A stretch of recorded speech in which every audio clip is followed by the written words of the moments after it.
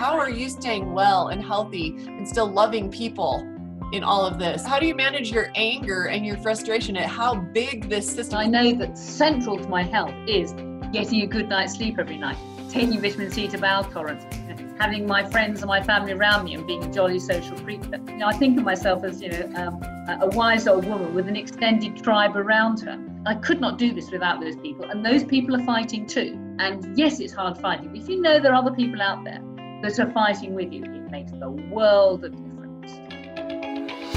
Ready to live at the higher vibrations, where peace, love, joy, and good health are the daily standard? That's what this show is all about. Welcome to Vibe. And here's your host, Robin Openshaw. Hey everyone, Robin Openshaw here. So today I have interviewed Dr. Sarah Myhill, and she came out of the Middlesex Hospital Medical School.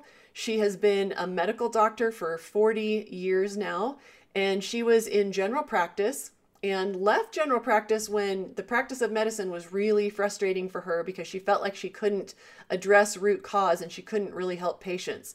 So her saga as a more holistic practitioner began about 20 years ago, and she has really specialized in chronic fatigue syndrome, and she's seen over 9,000 patients with chronic fatigue syndrome and sort of the related infections. So she sees a lot of people who have been exposed to Roundup and become very toxic from that. She's seen a lot of Gulf War veterans, aerotoxic pilots, vaccine injured people, 9/11 syndrome, sick building syndrome. So she actually has been a big advocate in the UK for people who are suffering with the health problems of silicone breast implants. So she's a major activist, and she had a lot interesting to say. I do want to say two things that she talked about. She talked about vitamin C, and I'm a big advocate of taking vitamin C, but she says, and she probably isn't aware of the data on it, she says to use a synthetic form of it, and she probably isn't aware of the research that shows that that is actually uses some harmful chemicals and is derived from high fructose corn syrup. So I have a favorite vitamin C that is not what she talks about. You could certainly ask us on the Green Smoothie Girl page for a link to it on Amazon, but I'm not a fan of synthetic vitamin C, even though I'm a big fan of what vitamin C does for you, as she will talk about. The other thing I want to mention is she talks about being a fan of getting off of carbohydrates and being on the keto or the paleo diet. And you've probably heard me discuss this before, but I don't generally like to sidetrack the conversation, so I didn't bring this up, but I do not believe that the ketogenic diet, as most people eat it, especially, is a great idea. I can see why it's an improvement, and people will see an improvement in their health if they get on a healthy version or a healthier version of the ketogenic diet that involves a lot of vegetables from their standard American diet. I absolutely think that's possible. However, I think that diet is too high in fats and way too high in animal protein. I personally have totally healthy blood sugar and metabolism, and I don't do keto or paleo, but instead I do a healthy plant-based diet. So I just want to throw that in there, that you do your own research and you come to your own conclusions. I'm not here to tell you what to think. However, I do want to just throw my hat in the ring, saying what saved my health was going plant-based, but whole foods. So I'm not afraid of carbohydrates, and I do not believe that eating fruit or eating legumes or some of the whole natural foods that are high in carbohydrates is bad for you at all. I don't think there's any evidence of that at all. So I just want to point that out before we get started. However, Dr. Myhill is one of the most persecuted and investigated physicians in the history of the UK. And so she has a lot to say about that, and I'm very excited to interview her today.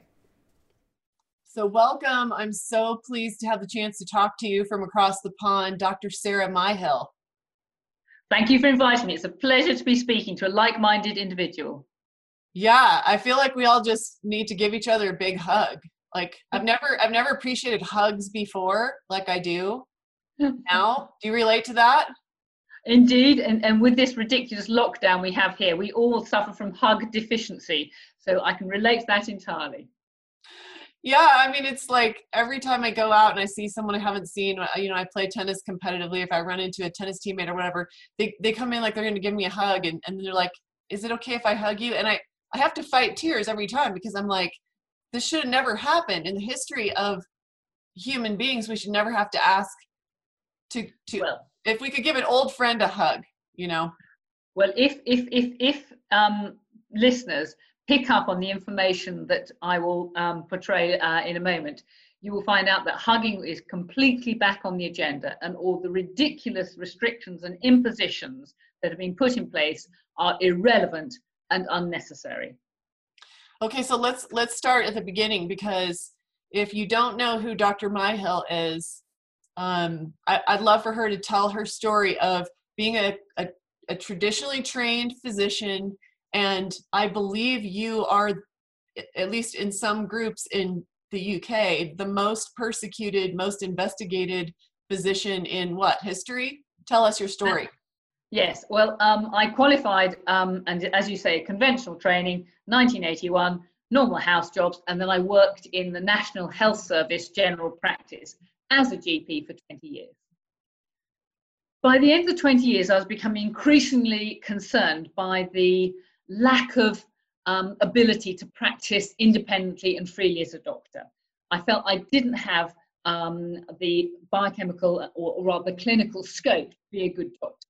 And at that point, I went and became an independent general practitioner.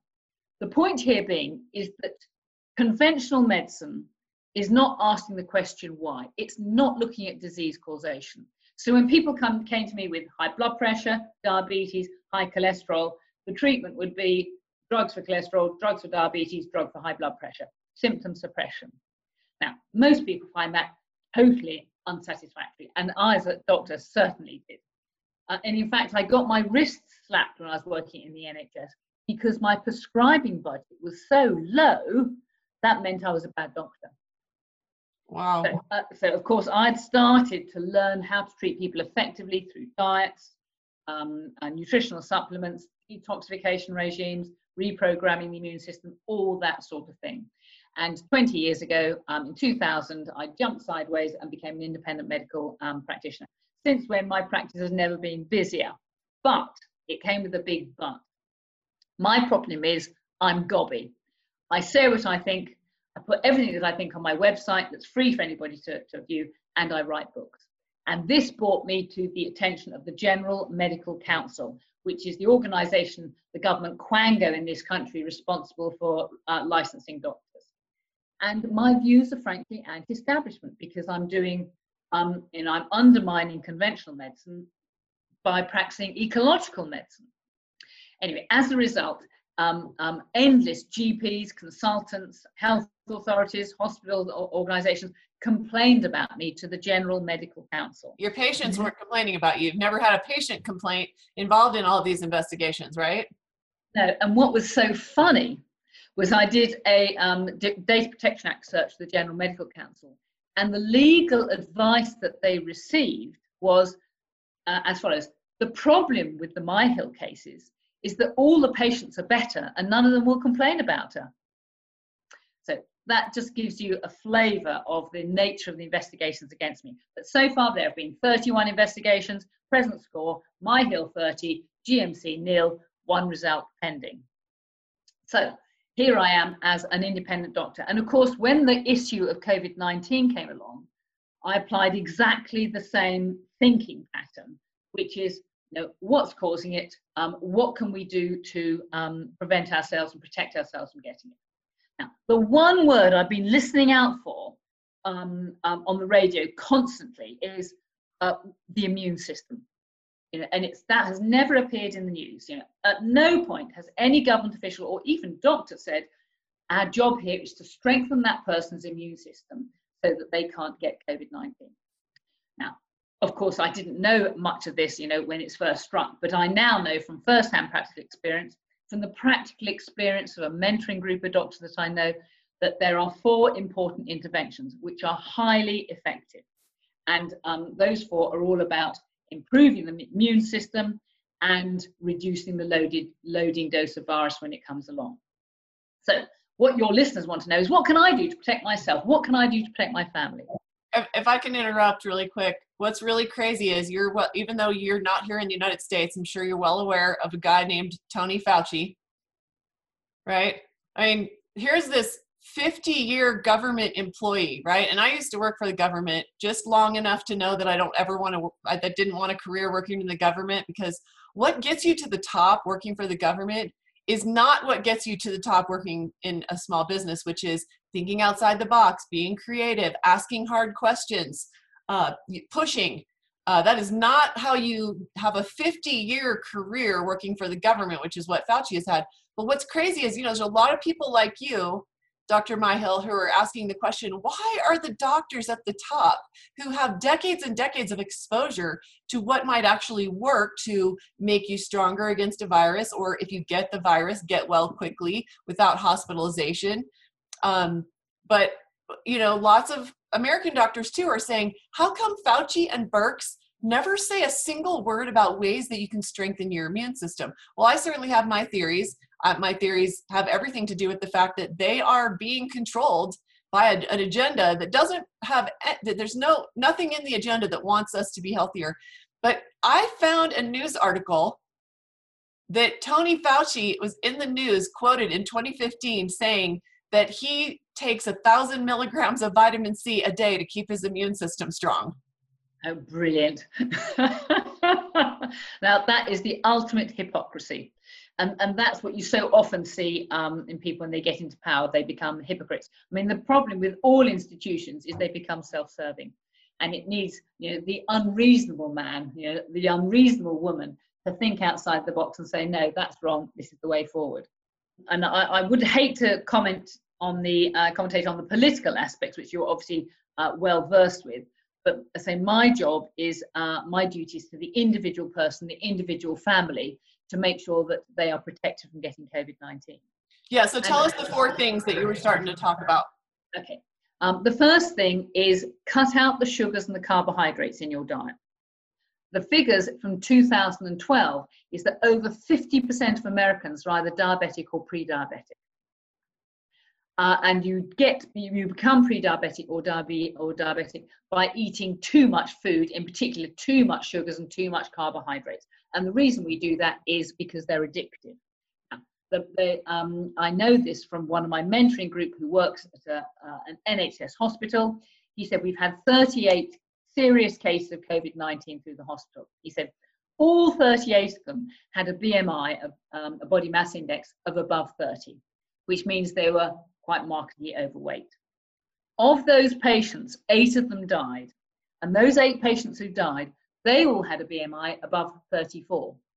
So I know it's a very small sample, but this has been reflected, from other comments that people have made. And guess what? We know people who are diabetic have a greater risk of infection than those that are not, because running a high blood sugar encourages infection. It encourages skin infections, chest infections, urinary tract infections, blood infections, and so on. So the first thing you all need to do is do a paleo ketogenic diet. Cut out the carbohydrates and the sugars in your diet, and that is a great start. The second thing you need to do is to take vitamin D in decent doses. Now, one of the first observations that were made in the epidemic here in this country was that it was the Black and Asian doctors who were succumbing. Now, of course, they're working in the front line, so they're getting exposed to it. But the key point here, we now know from studies which have already been published, is that the lower your vitamin D, the greater your risk of dying from COVID-19, because vitamin D protects cells from becoming infected and is a very important anti-inflammatory. In fact, the figures are fascinating. This is one study that's came out looking at patients with COVID-19. When their vitamin D level was 17 nanograms per mil, the mortality rate was 100%. When their vitamin D level were 24 nanograms per mil, the mortality started to fall. And by the time they had a vitamin D level of 34 nanograms per mil, the mortality was 0. So there's a straight line relationship between vitamin D levels and your risk of death from COVID-19. So how do you get vitamin D? Go and sunbathe. That's the cheapest way to do it. What gives you a daily dose of 10,000 international units of vitamin D is about an hour of sunshine. So that's sunshine landing directly on the skin. You have to do that every day. Now, if you can't, and of course I live in Wales, which is a rather grey area, and we had no sunshine today, then you need to take a vitamin D supplement. Now, the absolute minimum, in my view, is 5,000 international units every day. But anybody can take up to 10,000 international units of vitamin D every day. No side effects, no problems have ever been observed at that dose. It's a very safe supplement. So that's the next thing you do, is you take vitamin D. The third intervention, which again is of proven benefit, is to take vitamin C. And there are many ways in which vitamin C protects against viral infections. And in fact, I wrote a book about the tendency to infections called The Infection Game, where I learned so much through my researches and have now applied this practically. But the point about vitamin C is vitamin C contact kills all viruses, all bacteria, all fungi. It's the perfect antibiotic, or the perfect antimicrobial rather. Now, humans are almost unique in the mammal world because it's humans, fruit bats and guinea pigs that cannot make their own vitamin C. So I'm in a farming area, I'm looking out of my window, I've got sheep, cattle, horses out there. They can all make their own vitamin C. And when they get infected, there've been studies done with goats, for example, goats will manufacture about 15 grams of vitamin C a day in order to stay healthy. And they can manufacture that very easily from sugars in the body. So humans, if you're not taking vitamin C, you will be vitamin C deficient. And you need at least 5 grams a day for optimum immune function. 5 grams is 5,000 milligrams. Now, you cannot get that through eating food. It's almost impossible. People say, oh, I can get that from eating fruit, can I? Well, the trouble with eating that amount of fruit, you're then going to have an enormous sugar load. So we have to use our brains by pure ascorbic acid, which is the cheapest and the best. And what I do is I put my daily dose of ascorbic acid into a glass of water. It dissolves quite well. It gives it a slightly lemony flavour, and drink it little and often through the day. So by the end of the day, you've consumed your entire 5 grams. Now, I say vitamin C is a fantastic tool, and there's been some lovely studies to show how effective it is in COVID-19. Clinical studies, first in Wuhan and then in New York. Patients who are admitted to hospital with severe COVID-19, they give them intravenous vitamin C, 10 grams over 24 hours. Now, that is not a big dose. That's a modest dose given intravenously. Those patients who've been treated, the mortality is 0. The cost of this treatment is $12 a day. Some of them received 20 grams over 24 hours, and the cost was $24 a day. This is a cheap treatment, highly effective.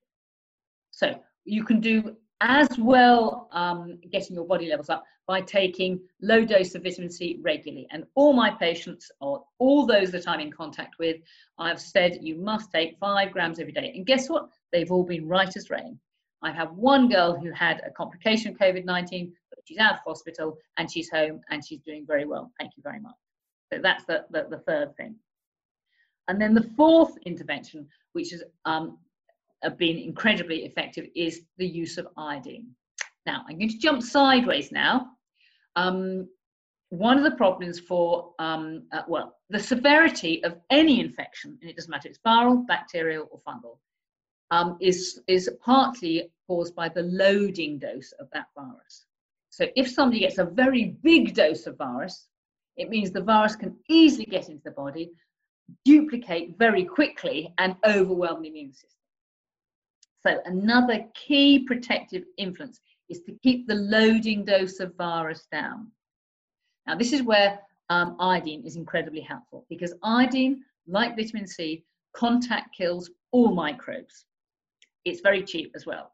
So the recipe I ask my patients to do is get themselves a pot of coconut oil and make up a mix, which is 10 parts of coconut oil for 1 part of Lugol's iodine, either 12% or 15%. It's not critical. I tend to use 15%. And that gives you a mix of iodine and coconut oil, and you apply that to your hands or your face with any foreign contact. So picking up the post, going shopping, you know, driving the car. If you put, you know, maybe a marble-sized piece of coconut oil in your hands, rub it around your hands, onto your forehands, onto your face. Any virus stuck onto you will be killed in seconds. And that helps to keep the loading dose down substantially. Okay, so I think you're saying to make up in advance 10 parts coconut oil to 1 part Lugol's iodine. Correct. You guys, you can buy that in a lot of different places, maybe even a pharmacy. So Lugol's, Lugol apostrophe S. Correct. And I didn't know that it would just get rid of a virus on contact. What about the fact that it's not dead? I mean, it's not alive. Like the virus isn't alive. Is that a good like antibacterial as well for bacteria? Yeah, it kills all microbes, but it denatures the virus so it can no longer function. Okay. And there's another happy double whammy here, because COVID-19 is a lipid-coated virus. And if it comes in contact with coconut oil, the coconut oil dissolves the lipid coat and kills it. So even if you can't get iodine, just coconut oil alone will be pretty effective, but iodine supercharges it effectively. And the other important property of iodine is that it's volatile. And so if you put it in your mouth and around your face, you will inhale the iodine fumes, and that kills virus as well. If you think you have had a clear contact with COVID, then a very good treatment is to use a salt pipe.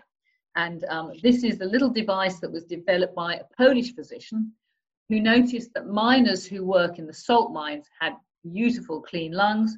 By contrast, those miners who worked in coal mines had chronic obstructive airways disease, emphysema, asthma, and so on. So this is just a plastic pot filled with sea salt. And then what I recommend my patients do is put a couple of drops of Lugol. So this is Lugol's iodine, a couple of drops of Lugol's iodine in the mouthpiece like that, and just sniff it. And you can smell the iodine. It smells very strong. And just the smell of iodine is sufficient to kill all virus in the airways. So that's in the nose, the sinuses, the pharynx, and the lungs. So some people will be listening to this and won't see it. I've never actually seen a little thing like that. It looks like a little pipe, but she's sniffing it. What would it be called if they order it? Because I thought you were going to say like a neti pot where you have to put it in solution and put it through your sinuses. And for some reason, I have one and I'll use it if I'm sick. But as a preventative, I never do it because it's so unpleasant. But you're saying just put a few drops of it in there and nothing else is in there. And it just smelling it, inhaling it will kill. Yep. You could just put it on a bit of cotton wool, and just the smell of it will do the job. But what is that thing called? So I beg your pardon? What is that thing called? How would they look for it? It's called a salt pipe. Salt pipe. They're on Amazon.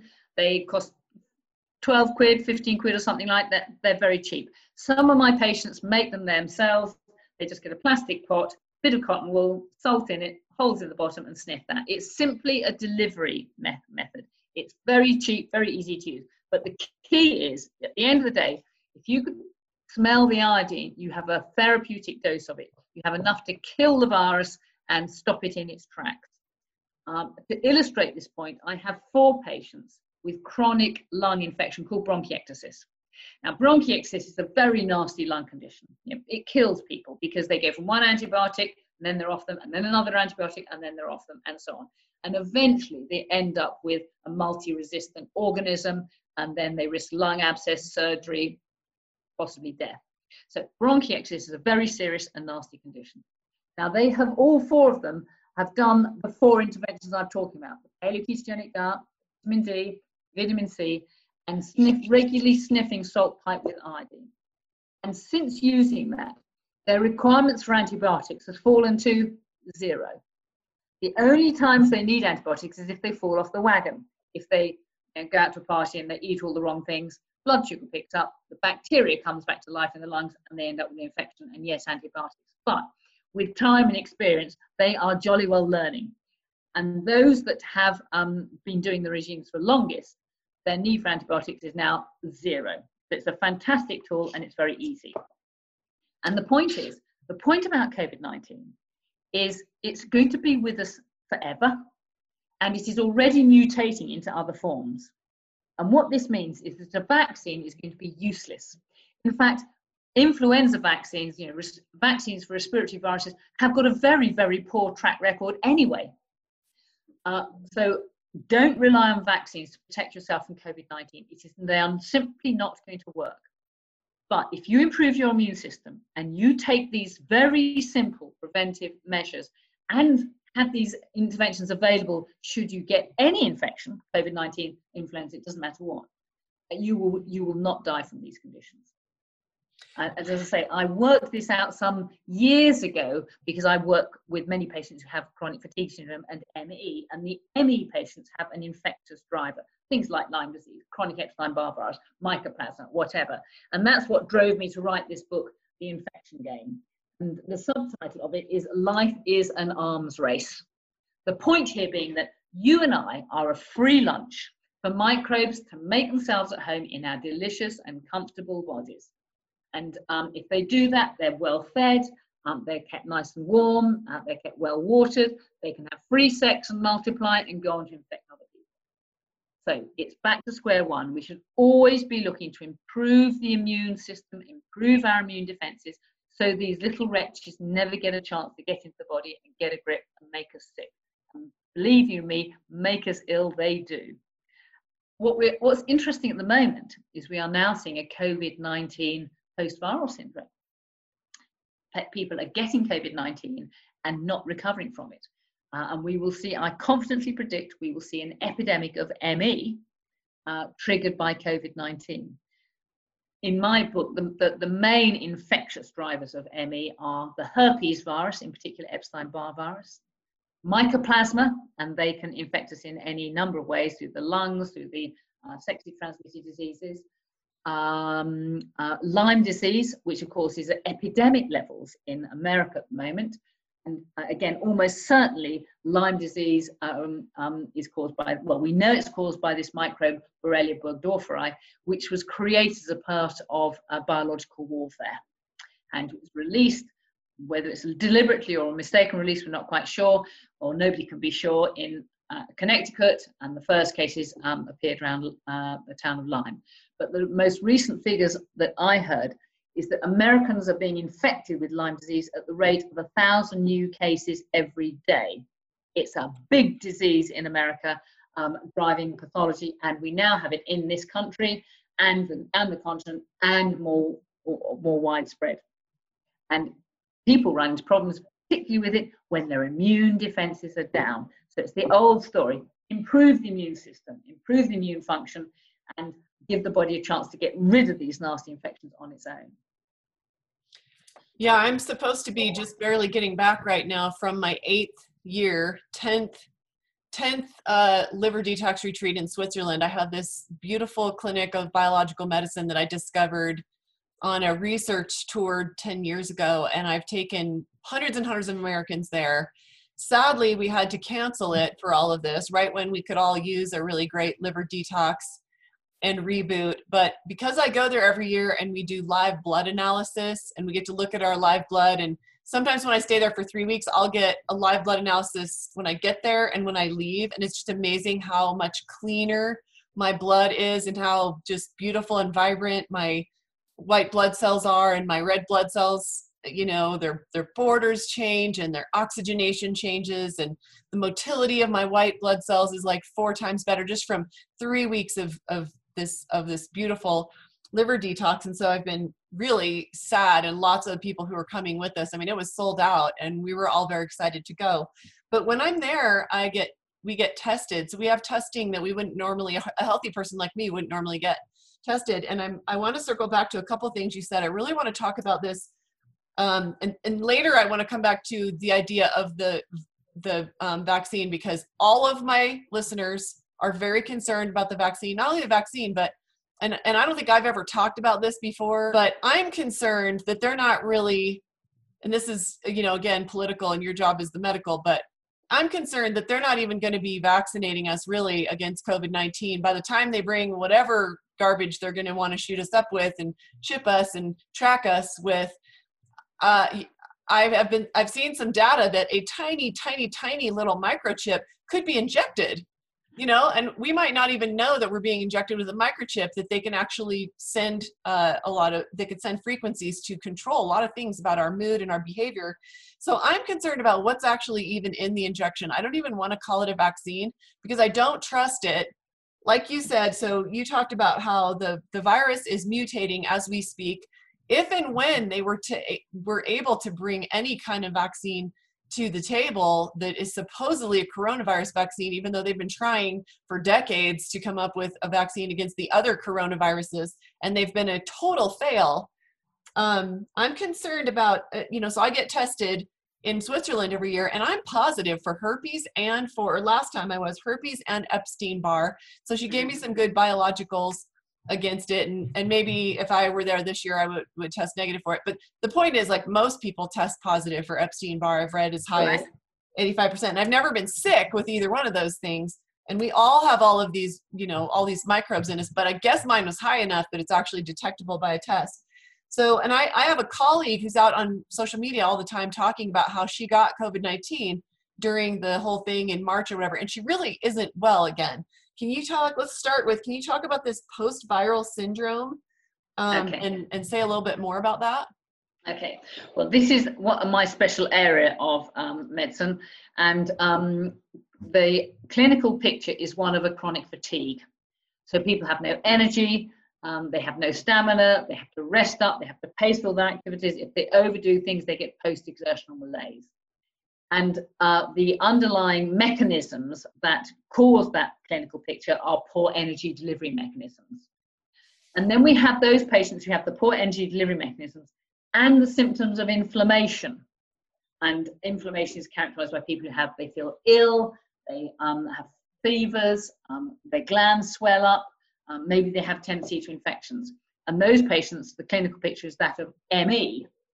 So although they're both groups of patients have fatigue, the ME patients have chronic infection as well. So the first thing I have to do in dealing with those patients is work out which of their symptoms are due to poor energy delivery mechanisms and which are due to ME, in chronic infection or inflammation. Now, I could speak all day about this, and believe you me, I do.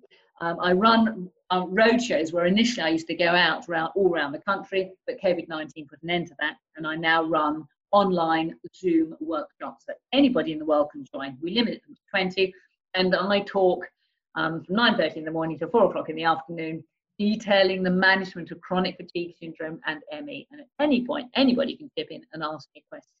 So I would love, in 10 minutes, to give you how I treat the whole of chronic fatigue syndrome and ME, but it just ain't possible. It takes me at least 4 hours, 5 hours, being at my most concise. But the point is, we have to look at two sides of the equation: how that person generates energy, and what infections or inflammations do they have. Now, in talking about how you generate energy in the body, the analogy I'm using all the time is the car analogy. And for your car to go, you've got to have the right fuel in the tank, a good engine, thyroid accelerator pedal, and the adrenal gearbox. I've pulled in the analogy straight away, but that translates to the fuel in the tank is all about diet, micronutrients, and gut function. You cannot supply your body with the raw materials and the correct fuel that it needs to function, then it's never going to work well. And I spend more time talking about the diet, gut function, than all other subjects put together. I always start these days off by saying, look guys, if at the end of this day, the only thing you do, the PK diet, and take vitamin C to bowel tolerance, you will be getting yourself an awful long way. And don't laugh, I've actually produced a cookbook about this. So that's the first part. Then the engines of our car are called mitochondria. And mitochondria are the powerhouses. And in fact, all life on this planet, plants, animals, insects, fish, doesn't matter, the way they generate energy is through mitochondria. And what they do, mitochondria take fuel from the bloodstream in the form of ketones, they oxidize it, they burn it in the presence of oxygen, and that generates energy. And this, I've written 3 papers about mitochondrial function now in patients with ME and chronic fatigue syndrome. And the bottom line is, those people who are the worst fatigued have the worst mitochondrial function, and vice versa. And that was our first paper that came out in 2009. And the most recent paper that came out in 2013 demonstrated that if they put in place those regimes to correct mitochondrial function, then the tests improve reliably well. So what that means is you don't need expensive tests to get well. You see, I would love all my patients to do what you've done, to go to a treat once a year in Europe and get sorted out. But these people can't earn money. They are stony broke. And so I have to manage their finances for them as well as efficiently as I manage the rest of their health. And so the regimes I'm putting in place are cheap, free from side effects, obviously effective. Anybody can access them. You don't need a doctor to get in the way. And my job now is to train people to fashion their own recovery. And that's what I do with the workshops. Now, because I come back to similar packages of interventions, I call these packages groundhog interventions. And I call them groundhog because, like the film, which is a time loop, I keep coming back to them again and again and again. And the bottom line is we should all be doing groundhog basic. And in fact, those 4 interventions that we talked about with respect to protecting against COVID-19 are all groundhog basic interventions. PK diet, vitamin C, iodine, vitamin D, and other things as well, heating regimes, herbs, etc. And then we have what I call groundhog acute. And groundhog acute are the regimes we have to put in place at the first hint of any infection. Now, it doesn't matter what that infection is. And of course, in the early stages, nobody knows what the infection is. You might have a urinary tract infection, but you don't know what the microbe is. You might have a chest infection, but you don't know what the microbe is. You might have a flu-like illness, but you don't know if you've got flu or COVID-19. It doesn't matter, because groundhog acute interventions are not microbe specific. They work for everything. And again, it's vitamin C to bowel tolerance. It's inhaling iodine or using iodine topically on the skin. It's heating regimes. It's herbal treatments.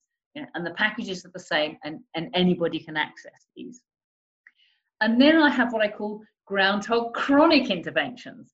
Now, those are the interventions that we should all be putting in place as we age, because all Western pathology has an infectious driver, from dementia to cancer to heart disease. It doesn't matter. They've all got an infectious associate. We put in groundhog chronic when we are not well. And of course, people come to me not because they're well, but because they're ill. Right. So for many people, the starting point to treat their chronic illness is groundhog chronic. Now, those interventions, what they actually involve, are all freely available on my website. Go to drmyhill.co.uk and put in groundhog. You will see the 3 regimes come up. So if anybody would like a checklist of what's there, anybody can access it. As it happens, I've just produced another book called Ecological Medicine, The Antidote to Big Pharma, where I go through the whole of medicine, from symptoms and mechanisms to how we fix it.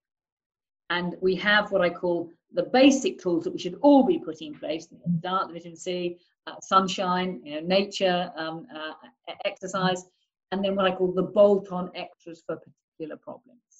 What's the difference?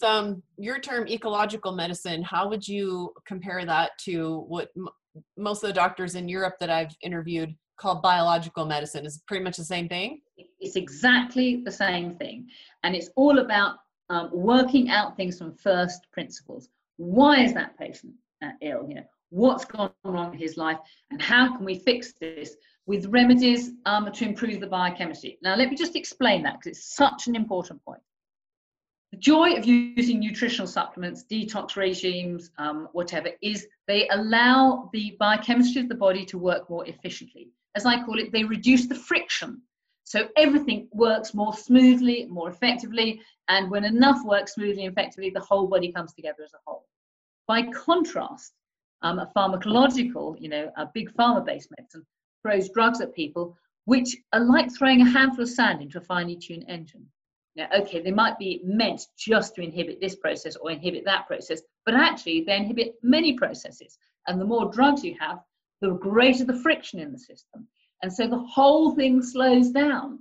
And suddenly we're running downhill with pathology. And, you think what the drugs are, for antidepressants, antihypertensive, anti-cholesterol, they're all blockers. So they're all increasing the biochemical friction. And with drugs, it's short-term gain because they suppress symptoms, but long-term pain because the underlying pathology is going downhill. And again, one of the very first lessons that I cover with my patients is symptoms are very important. They protect us from ourselves. So if I never experienced tiredness, I would go all day, all night, all day, all night, and I'd be dead in 2 weeks because nobody's lasted 2 weeks without sleep. If you suppress pain, then if a joint is painful, if you suppress it with aspirin or paracetamol or cocodamol or something, then you go on using a joint which should be rested, it should be healed, but the body doesn't know it anymore because that symptom's been taken away. So symptoms are like signposts. We should be looking at symptoms to guide us through the muddy soup that the doctors call medicine these days. And we should listen to our symptoms and listen to our bodies, and yes, accept help and read books from wherever we can in order to fashion our own recovery. And again, that's why I took to writing books, because I can't heal the world on my own. But my job, and of course the word doctor, it comes from the Latin, it means to teach. My job is to teach patients how to heal themselves by giving them, as I call it, the rules of the game and the tools of the trade. And these must all be things that they can do without doctors getting in the way, because my experience is that doctors are often obstructive in the healing process because they discourage patients. They tell them, oh, don't worry your little heads with that, we've got the drugs. And that is why the health of people has been going downhill for some decades now. I'm actually surprised how light and pleasant you are, given the fact that you've been put through hell. I'm always super curious. My last book, I'm a 16-time author. My last book was called Vibe, and it's about the vibrational frequency of everything from your emotions and like the ones that you play on a loop all the time and what they actually do to your whole being, to the foods that you choose, etc. And so I'm amazed if you've been through 31 investigations and you've been persecuted relentlessly since you chose to do a much kind of higher calling work as a physician.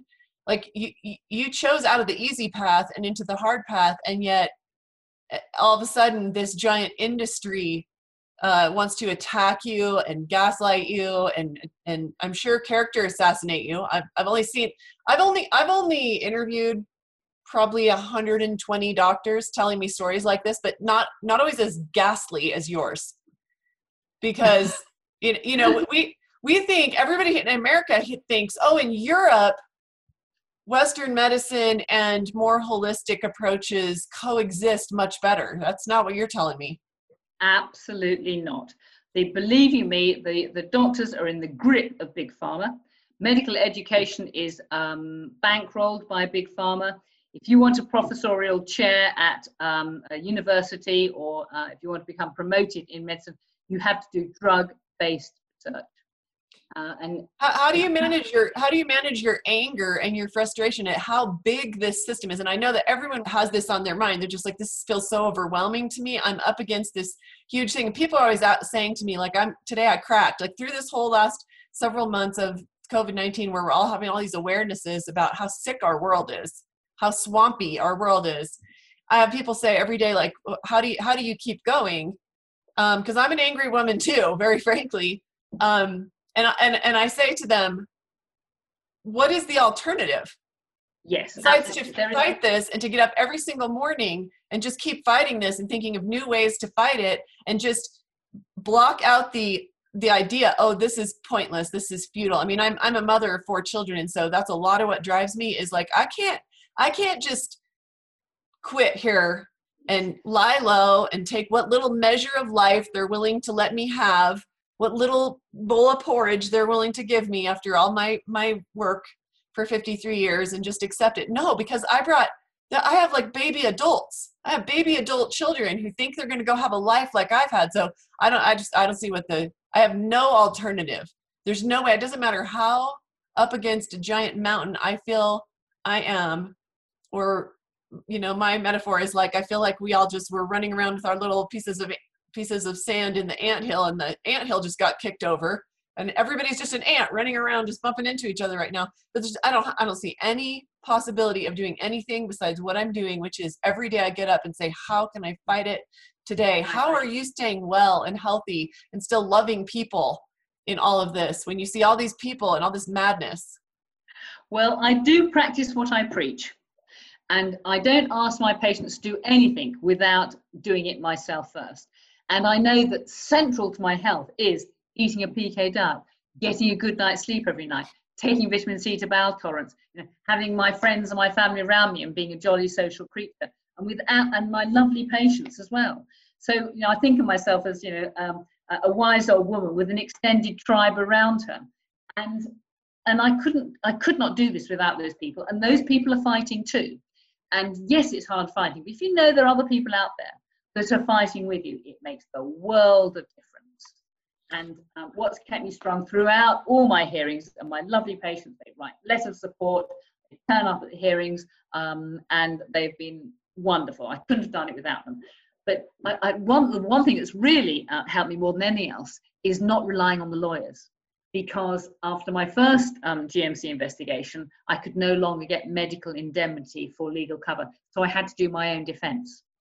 And that has been fantastic because I've always represented myself in court. And I've been able to shoot from the hip. If I think something, I absolutely say it. And although they may say, oh, you can't say that, it's too late, it's been said. So, and again, when I'm standing up and I'm defending myself, I think even the GMC can see that I am honourable, decent, passionate, righteous. I'm not trying to hide anything. And in the end, they had to drop all the cases against me with no case to answer. It's very brave of you to what do you call that? Go pro se. But I think that in your case, like that's everything, because you can't listen to you for 5 or 10 minutes without seeing that your heart is absolutely in the right place and that you're a 40-year physician with 40 years of wealth of knowledge, and they would pick up on that. And that's actually a really smart strategy. And this isn't about but I'm really glad you brought that up. Like that you don't trust the lawyers. Me neither. And I had a divorce lawyer for 10, 11 years, but the one time I went to court, it was literally 9 years after my divorce. I represented myself because only you know the details of your case. Your attorney has like 15 clients and they're like standing up there in front of the judge and they can't remember it. And so I coach people all the time. I coach local women who are getting a divorce, and I'm like, don't get in the back seat and put your lawyer or your barrister, as you would say over there in the UK, in the front seat and just think they're going to save you, because like, don't even think about going into court without an hour of your attorney where you're holding that attorney's head metaphorically and saying, let me go through every detail of my case. I want you to know everything about it before you walk in there. And that's if you have an attorney represent you, but and it's really a brave thing to do, to represent yourself, but I've done it too. And I have found, and I've gone to court, not just in my own stuff, but with several friends through their divorces. And I have found that the people who represent themselves, the judge is very, very nice to them. Like you get a pass that the lawyers don't get. Yes. Have you found that? Yeah, well, not so much the GMC because they now know my ways, but you're yes, a doctor, but the point is, I couldn't brief a lawyer in an hour. It wouldn't be possible. I mean, I've got 30 cases, and every single one of them is burned in there, and I know every single detail of that. And so whenever the opposition come up with what about this, I can immediately come back and say, no, the case was this, and if you read page, you will see. So yes, being able to evidence-base everything that I've ever said has been a very powerful tool. I'm really glad that you do these all-day classes with people where you take no more than 20, and we'll have you repeat the URL where people can find that here at the end. But the reason I'm so glad you do that is that I think that most doctors, even if they believe that foundationally eating the right diet that doesn't have a bunch of processed carbs in it, I'm not a keto or paleo fan. I eat plant-based. That's what works for me. My body doesn't like high fat. My body doesn't like meat. And so I wouldn't say I eat a low carbohydrate diet at all, but I don't eat processed sugar. And we haven't been sick at all. My partner and I went completely sugar-free January 1st of this year. And we talk about it all the time, like how glad we are that we did that, because, you paralyze your white blood cells for like 5 hours after you eat processed sugar. And through a pandemic, If you believe that this pandemic is just right there waiting to kill everybody, don't you want the peace of mind? And I don't believe that, but don't you want the peace of mind of just the foundational basics? And here's the thing, like the fact that you're willing to just do that over and over and over again with people, it's like basic stuff, and it really shouldn't have to be. We should have like our physicians working with health coaches to keep reminding people of that stuff and how to do it, because a lot of people literally don't know how to eat and they don't know how to cook. People tell me that all the time. Like, I don't know how to cook and I don't know how to eat healthy. I don't even know what that is. But physicians who are willing to do it are the ones who actually care about your health, because most physicians, especially inside the regular model, tell me if you feel differently. They just give the people what they want, which is just, here's your magic pill, now go away. Exactly. But I mean, of course, by the time people get to hear about me or come to see me, they already know that that's not an option. I mean, when I was working in general practice, I had two hats on. And obviously every patient that came in, I started to talk about, well, we could do this through diet or changing. And if their eyes glazed over and they looked sleepy, they said, no, I just want the pills. Okay, I just gave them the pills. But as my reputation progressed, people eventually knew that I was not happy about prescribing pills, and I was going to say, no, you've got to do diet, supplements, detox, whatever. And so, of course, most of my patients are self-selected. They don't ask for pills. They know what's on the menu.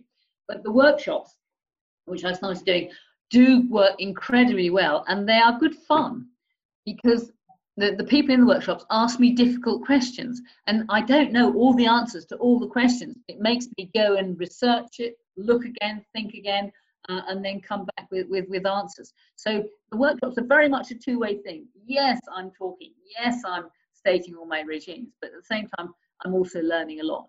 Well, I appreciate the work that you're doing, and I'm really disappointed to hear that it's so the same in the UK that it is here, because Americans really believe that over there you have far more license. So I'm sorry that you're up against that, but I'm grateful that you're fighting the fight. I'm inspired that you beat 30 investigations. I'm sure you'll beat the 31st. You're basically an old pro now. Now you should go be a consultant to all the other doctors who are being persecuted. So will you just leave us with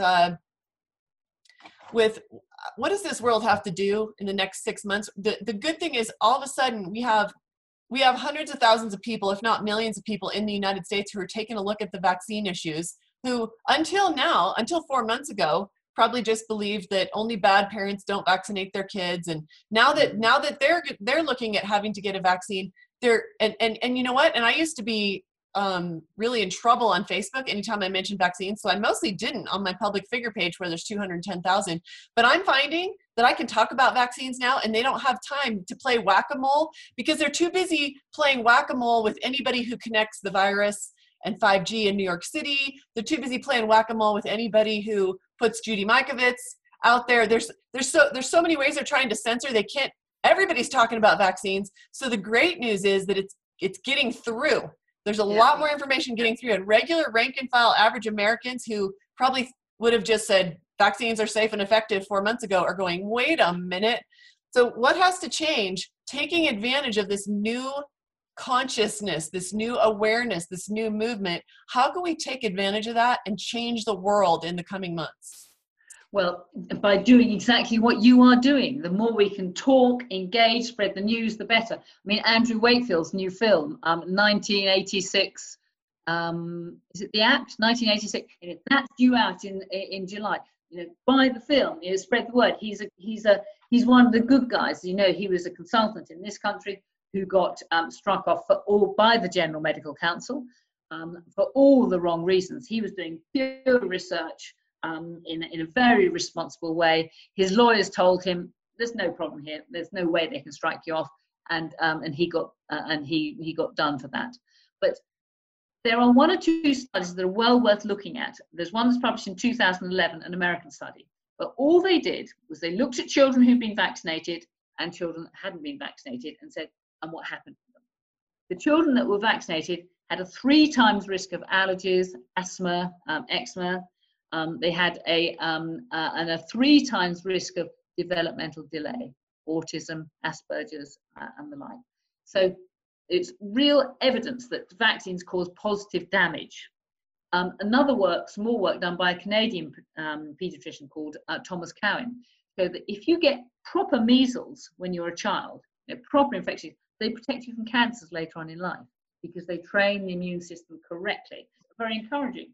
Again, there's another study in New Guinea-Bissau where it was called a natural experiment.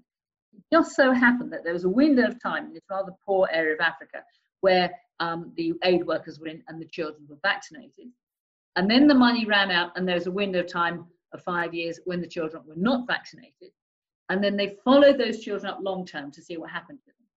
Those children who had been vaccinated, their death rate, their mortality was 5 times higher than the unvaccinated group.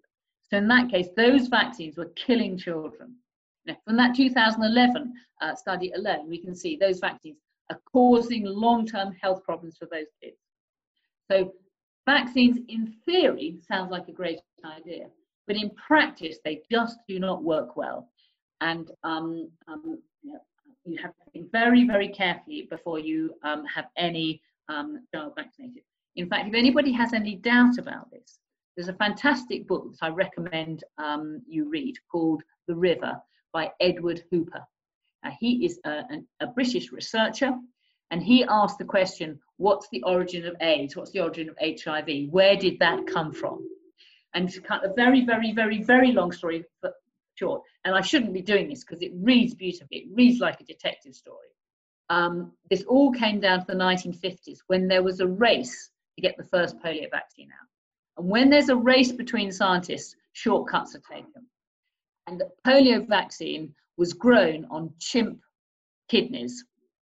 So the chimpanzees were caught in West Africa, the kidneys were taken, and the polio vaccine was grown in that tissue. When you give a vaccine, when you give a viral vaccine, that you always get a dose of the material on which that vaccine is grown. And so effectively, those children were injected with a solution of a chimpanzee kidney. And all chimpanzees have their own viruses, their own endogenous viruses, just as humans have endogenous viruses. And those children were injected with simian immunodeficiency virus, which jumped species and became human immunodeficiency virus. And of course, Julie Mikovits, who you mentioned earlier, has discovered exactly the same thing with vaccines that are grown on mouse tissue culture. The mouse retrovirus jumped species and got into humans, where they drive ME and they drive prostate cancer in men. So there are many examples of retroviruses, getting from one, there's potential for retrovirus to get from one species to another whenever viruses are grown in tissue culture. And of course, they're always grown in tissue culture because viruses have to be grown on a living organism. So that's another reason we should be very concerned about viral vaccines. Everybody is receiving a dose of foreign DNA, which potentially contains retrovirus and can drive disease. Well, thank you so much for your amazing wisdom today. Tell everyone where they can find you, especially I know there are going to be people who have chronic fatigue who want to jump in on one of your workshops. Where do they find you? Well, if you just do Google Dr. Myhill, my website comes up. And on the front page of that, it tells you how anybody in the world can join a workshop. And I think it costs 20 quid for the day, so it's not expensive. And we can chat away all day about the interventions that I use. And it's we'll put that in the show notes. But Dr. Myhill is Dr. Myhill, Myhill. That'll do fine. You'll find me at that. Okay. All right. Well, thank you so much for sharing your time and your spirit and your soul with us. Please keep soldiering on and knowing that we over here on the North American continent are rooting for you, Dr. Myhill. Bless you. You've been a great interview.